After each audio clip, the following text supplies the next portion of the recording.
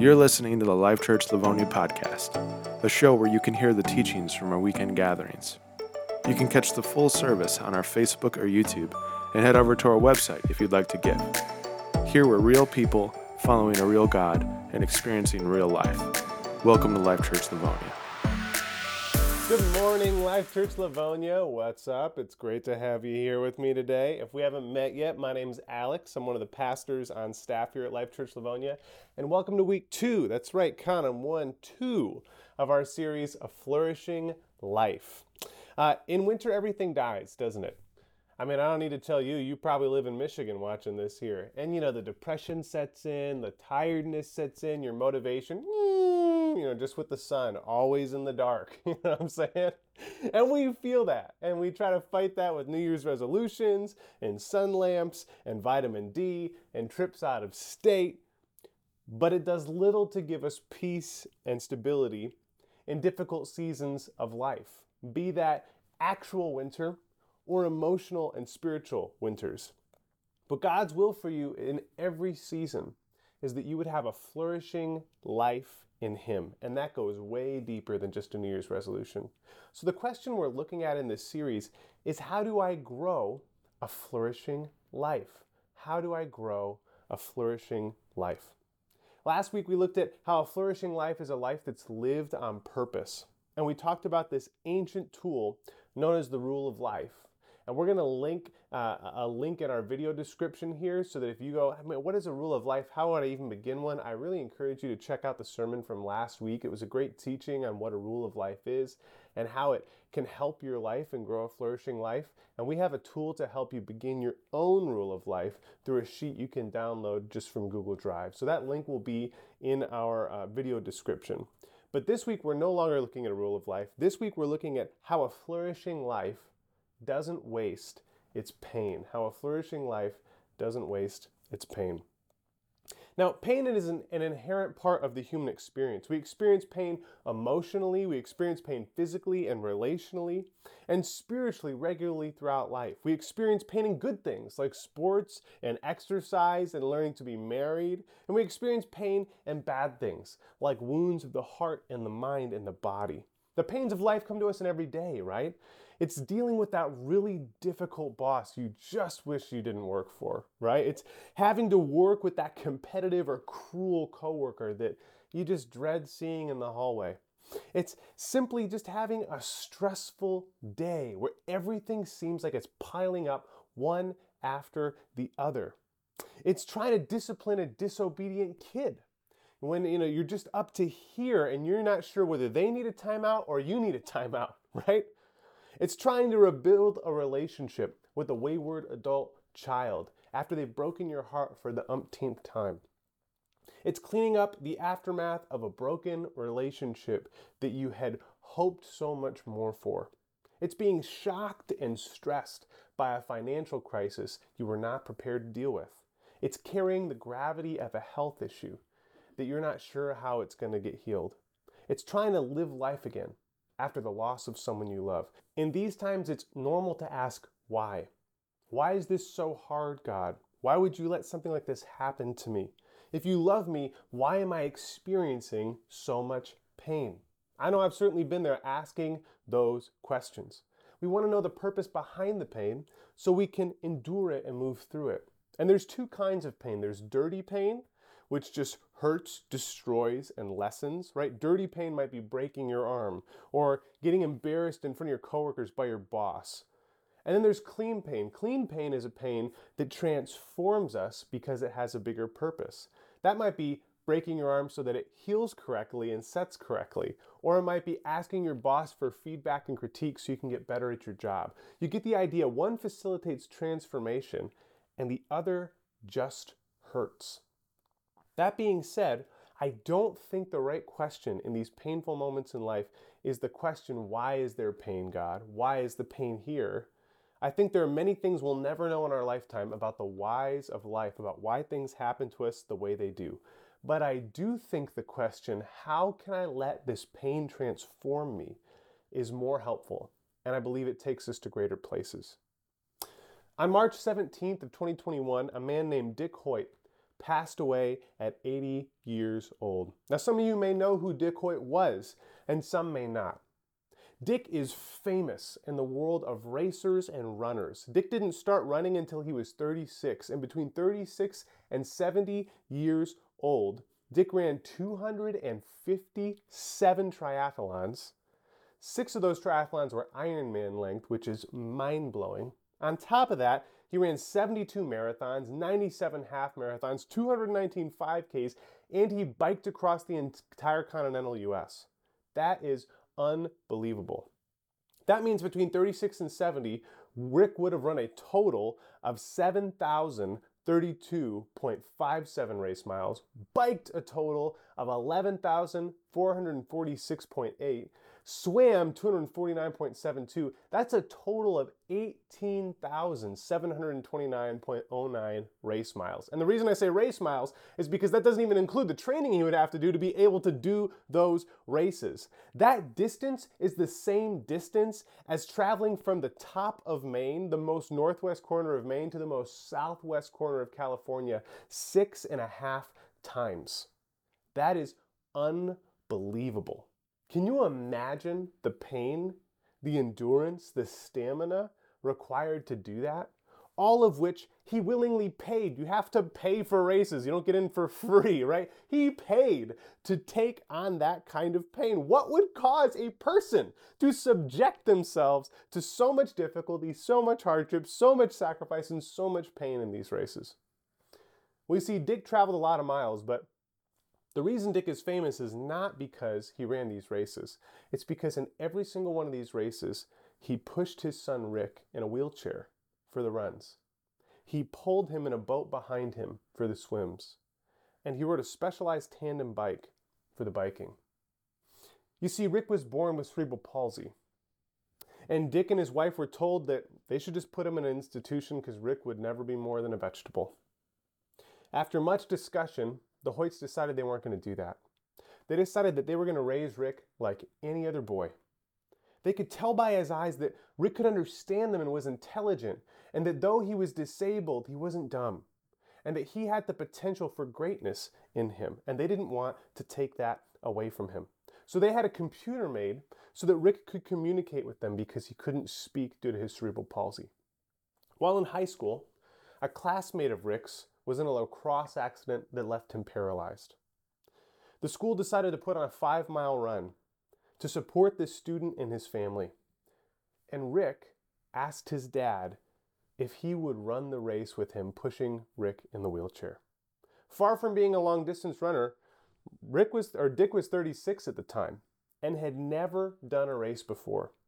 But to support his son, he pushed him in a wheelchair and he finished all 5 miles. At the end of the race, young Rick in high school turned to his dad and said, "Dad, when I'm running, it feels like I'm not handicapped."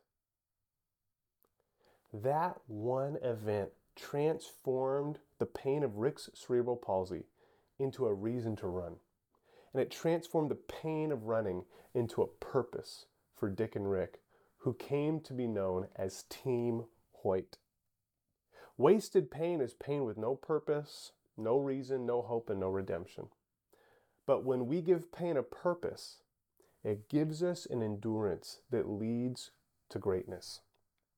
So the question is how, right? How do I give my pain a purpose and not waste it? Well, the Bible speaks very directly to this, and it uses the metaphor of a race to do so. We're going to be reading in Hebrews chapter 12 today, and we're going to walk through the first 8 verses of Hebrews chapter 12 and just break them down together, kind of expositing them together to learn how this scripture teaches us to give some purpose to the pains of life and lead us to a flourishing life despite our pains. So we're going to take this passage in 3 sections, and then we'll kind of tie them all together in a summary at the end.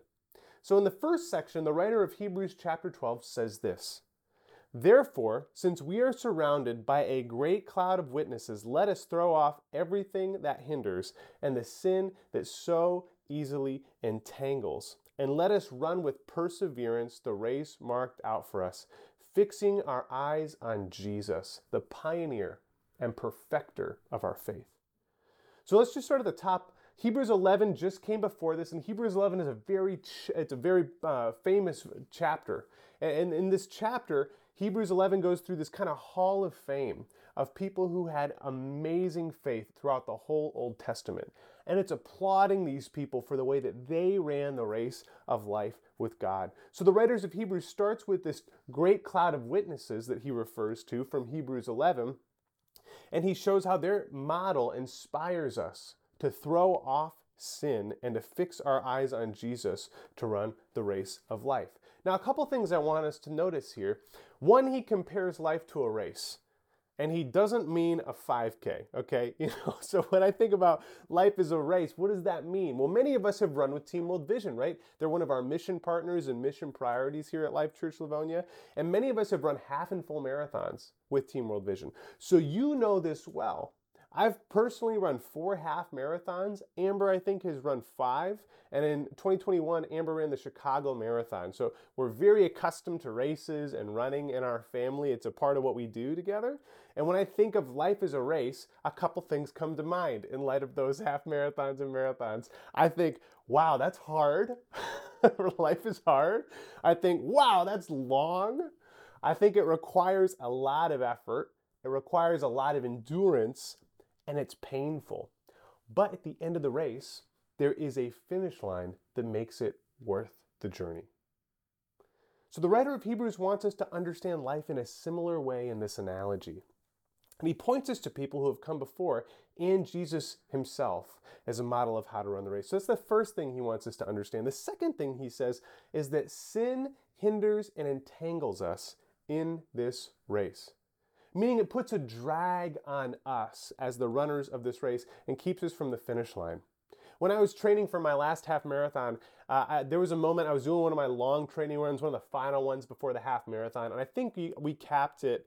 You're supposed to cap at 10. I might have done 12. I can't remember now. But anyway, I was like in double-digit miles, and I'm feeling it. I'm like breathing heavy. I'm trying to avoid the survivor shuffle where you're just barely making it through. And I'm running, and I'm on Hines Drive, and I'm running by one of the parks, and in front of me pulls a car.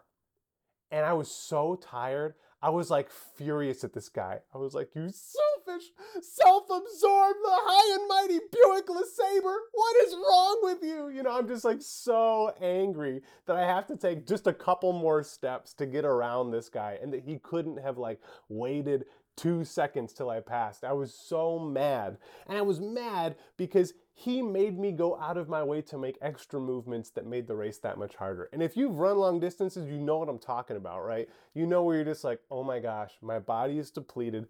Everything is hard. The only thing keeping me going is willpower. And any extra movement I have to make is not a movement I want to make. The writer of Hebrews tells us that sin does the same thing to us in the race of life. It holds us back.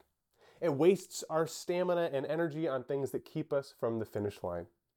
We're meant to throw off the sin that separates us from God in order to live the life He designed us to live. This takes perseverance. And we run the race by keeping our eyes on Jesus, who is the author and perfecter of our faith. I love Eugene Peterson. He's a pastor who passed away a few years ago, but he just wrote so much rich theology I really appreciate. And he wrote the Message version of the Bible, which is his paraphrasing of Scripture. And I think he paraphrases this so beautifully. He says, do you see what this means? All these pioneers who blazed the way, all these veterans cheering us on.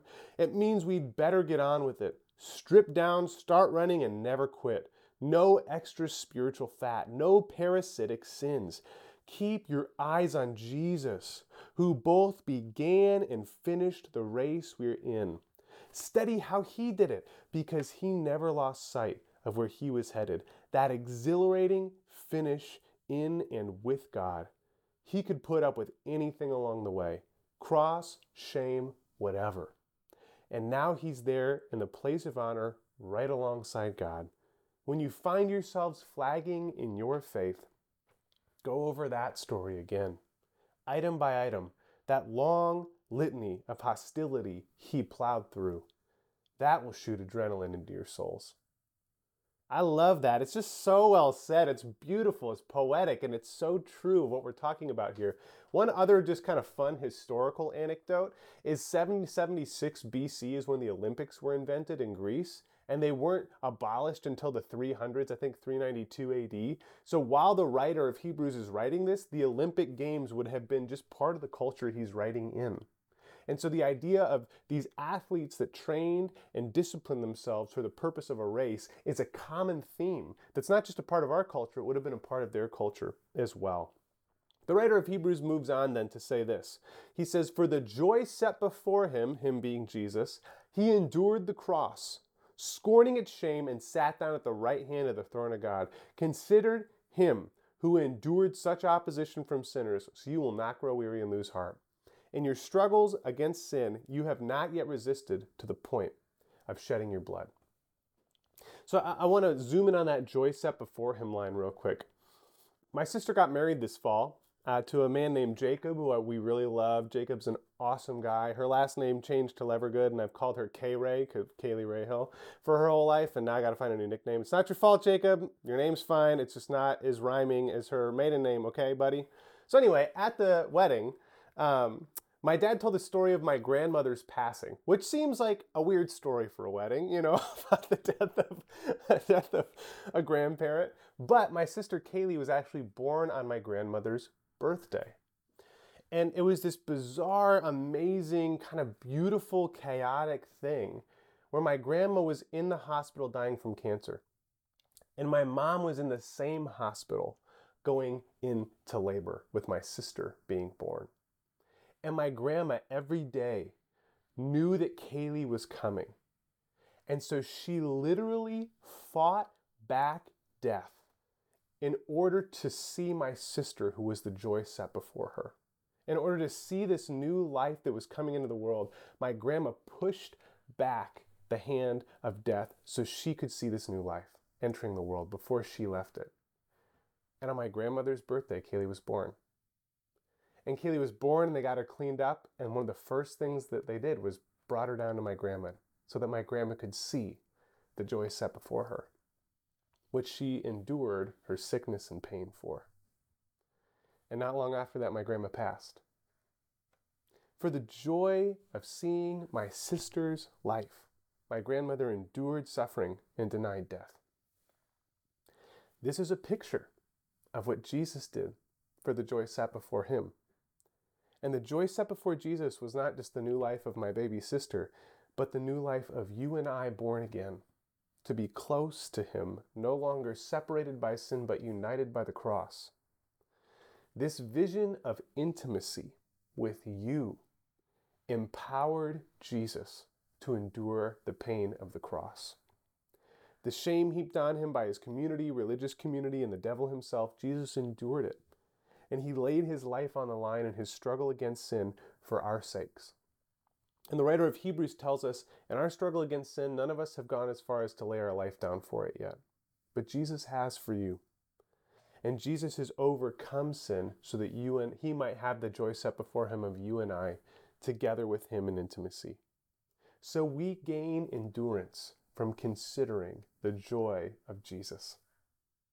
And I love how Eugene Peterson summarizes this again. He says, "In this all-out match against sin, others have suffered far worse than you, to say nothing of what Jesus went through. All that bloodshed, so don't feel sorry for yourselves." I love that. It's beautiful. It's beautiful. And then finally, the writer of Hebrews concludes with this part of the passage. He says, "And have you completely forgotten this word of encouragement that addresses you as a father addresses his son? It says, 'My son, do not make light of the Lord's discipline and do not lose heart when he rebukes you. Because the Lord disciplines the one he loves and chastens everyone he accepts as a son. Endure hardship as discipline. God is treating you as children. For what children are not disciplined by their father? If you're not disciplined and everyone undergoes discipline, then you are not legitimate, not true sons and daughters at all." The writer of Hebrews concludes with saying that we should be encouraged when we face hardship because God is disciplining us like a father disciplines his kids. And the fact that we experience hard things is a sign that we're God's kids. Now, This is an easy thing to misunderstand. In order to properly grasp it, I think we got to understand two things. We have to answer two questions. First, what does he mean by discipline? And second, why is this a sign we're God's children? So first, what does he mean by discipline? Well, when we think of discipline, some synonyms that often come to mind are words like punishment, are words like disappointment, correction, rebuke. But that's not what the word means, okay? The word here is paeda, which means training, as in training for a race or for an event, as in the way an athlete disciplines themselves so they can compete for the prize, right? So if we replace the connotation of punishment with the idea of training, the passage reads like this. And have you completely forgotten this word of encouragement that addresses you as a father addresses his son? It says, my son, do not make light of the Lord's training, and do not lose heart when he convicts you, because the Lord trains the one he loves, and he chastens everyone he accepts as a child. Endure hardship as training. God is treating you as his children. For what children are not trained by their father? If you're not trained, and everyone undergoes training, then you're not legitimate, not true sons and daughters at all. Do you know what this means? This means that Scripture is telling us point blank that every hard thing in our lives can be training to become like Jesus. Every hard thing in your life and in my life is training to become like Jesus. All human beings are made in God's image, but the Christian journey is moving from being born in God's image to being born again into God's likeness, looking, talking, acting, thinking, moving like Jesus, who is the first of us to run the race of life in the way that God designed and intended. Now, to be clear, what I don't believe this passage is saying, and what I'm not saying, is that every hard thing in your life is sent by God on purpose to train you. I don't think that's what it's saying. Sometimes Scripture shows us that that's true, like in the case of Jesus in the wilderness. God sends Jesus out to be tested and approved in the wilderness through temptation. But sometimes difficult things in our life happen through the consequences of our own sins, our own poor choices, and our own foolishness. God's forgiven us for the sin, but the consequences of that sin still remain. We see this in the aftermath of David and Bathsheba. Sometimes hard things in our life are a result of the sins of other people that are affecting us. Our parents, our siblings, our family may have sinned, and we have to live with some of the consequences of that. And we see that in the case of Joseph being sold into slavery by his brothers. Joseph did nothing wrong. His brothers were the ones that sinned, but he had to bear some of those consequences. Sometimes it's the devil attacking us, and the hardship is a result of spiritual warfare. We see this very clearly in the book of Job. Sometimes it's just the brokenness of the world because the results of sin from the fall, and we see this in death itself. However, regardless of why the hardship is there, a flourishing life uses every hardship, every difficulty, and every pain as training to become like Jesus. So when you're going through your life, that's not just a difficult boss. That's training to wait on God's timing like Jesus did on the cross. That's not just a stressful day. It's training to be centered in the love of the Father like Jesus was in Jerusalem. It's not just a disobedient kid. It's training to be a parent that's a reflection of our Father in heaven. It's not just a disappointing relationship. It's training to find our sufficiency in the Father like the Apostle Paul did. It's not just a financial crisis. It's training to trust God in everything like Elijah waiting for bread in the wilderness. It's not just a health concern. It's training to wait on the Father's healing like Anna waited for Jesus' birth in the temple. It's not just a loss. It's training to find our hope in the gospel of Jesus Christ and the promised hope of the resurrection.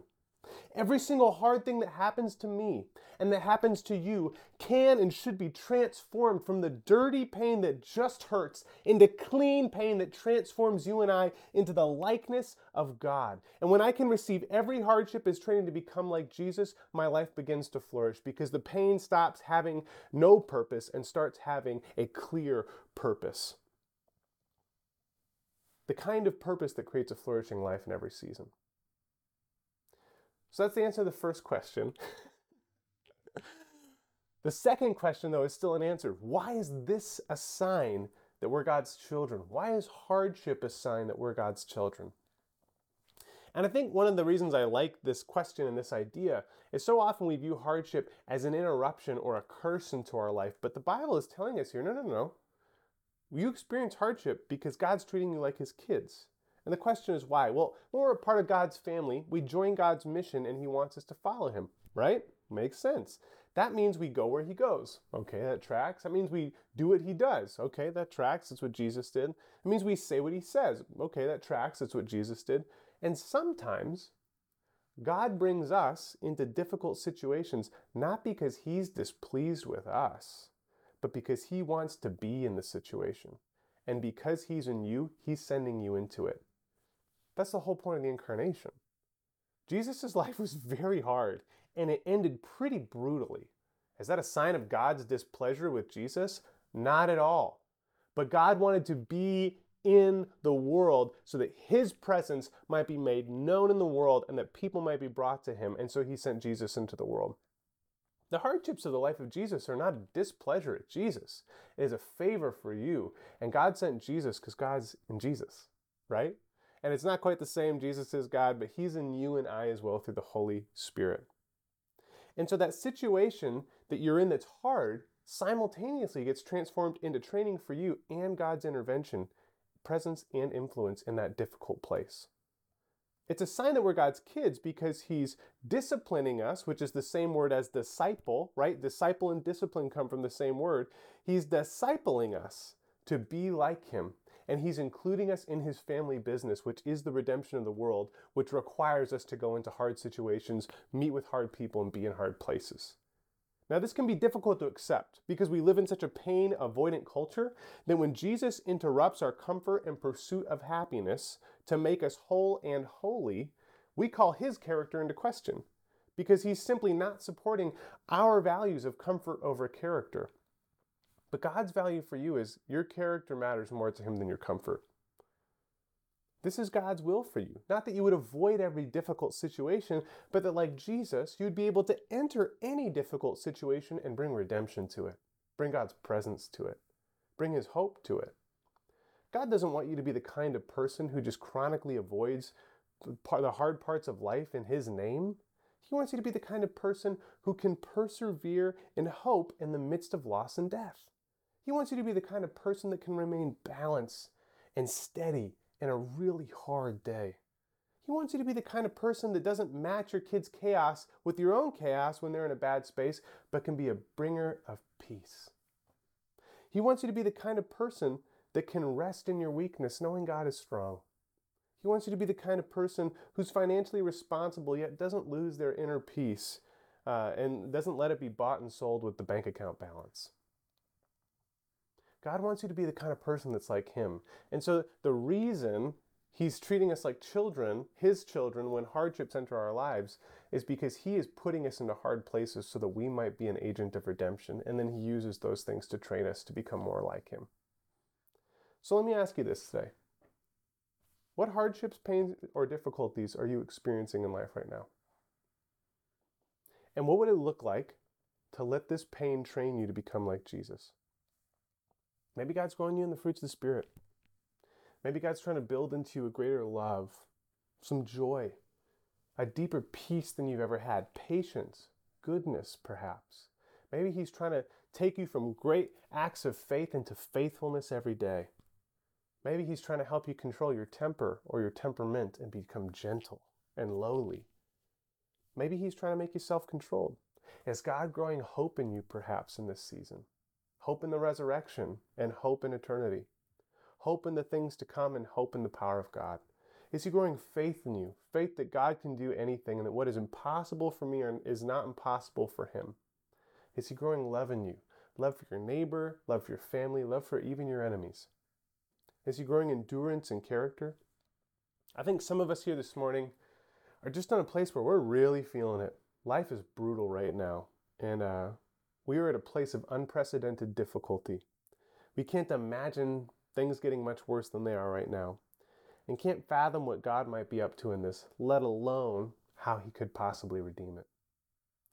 If that's you this morning, my encouragement to you is that what is impossible with us is possible with God. He can redeem anything, so don't lose heart. Seek first God's kingdom and Jesus' righteousness. Receive this difficult experience as an opportunity to become like Jesus and go, okay, Lord, how do I live like you in this situation? How do I become more like Jesus in this situation? And if you seek Jesus' kingdom and his righteousness first, God will take care of the rest. Some of us this morning are in a place where we've come out of a long, hard season. Maybe it's been a couple weeks or months or years since that season. And we're beginning to see what God has done in us in that season. And we're feeling ourselves begin to get rejuvenated and revived and feeling grateful even for some of those difficulties because of the character it produced. And if that's you, I just want to ask, how could you lend your faith, your encouragement, your presence of hope to some of our struggling brothers and sisters who need that solidarity of just knowing someone's hearing this with me? Some of us this morning are far from God. We've never had a relationship with Jesus. We just logged on to check out church and didn't know what to expect, and now we find ourselves here close to the end of the service. And our lives have been full of dirty pain, full of a lot of hurt, full of a lot of brokenness, and a lot of things have been destroyed in our life. Relationships, opportunities, people. And if that's you, I want you to know that Jesus died on the cross for your sins, that he might redeem your life and give you a life and life to the full that you've been longing for. Listen, every single person in the whole world is looking for a fulfilling life. You are and I am. And if you find yourself here this morning and you're far from God, is your life fulfilling? What would keep you from telling Jesus this morning, okay, I'm willing to do things your way. I'm willing to try life your way. I've done it my way, and here I am. And God, if it's possible and if you're real, I ask that you redeem some of these things and you transform all this dirty pain into something clean that sets me free. And I want to invite you into that because when Jesus died on the cross, he put all of our sin to death. And when he rose from the dead, he rose into a new kind of life that he's inviting you into today. And I want to extend that invitation to you and let you know that God is reaching out for you because you, knowing him and being close to him, is the joy set before him and is the reason he endured the cross. And I want to invite you into that today. Would you pray with me? Father, life is hard and painful. And God, I just ask that you take the pain in my life, Lord, and you give it a purpose. Help me to see what you're growing in me and find me faithful, Lord, in doing my part. Lord, I've done life my way a long time. And I'm willing to try yours. And so, Lord, I believe that you died on the cross for my sins and that you rose again from the dead. And God, I just ask that you would change me, that you would save me, that you would make me new. I pray that you would give me your presence and that you'd show me what to do next. In Jesus' name, amen. If you just prayed with me, I want you to reach out to us. I want you to message us on Facebook. I want you to hit up our digital bulletin and comment in the comment section because God wants you to be close to him. And we want to invite you into his family here at Life Church Livonia. See you next week.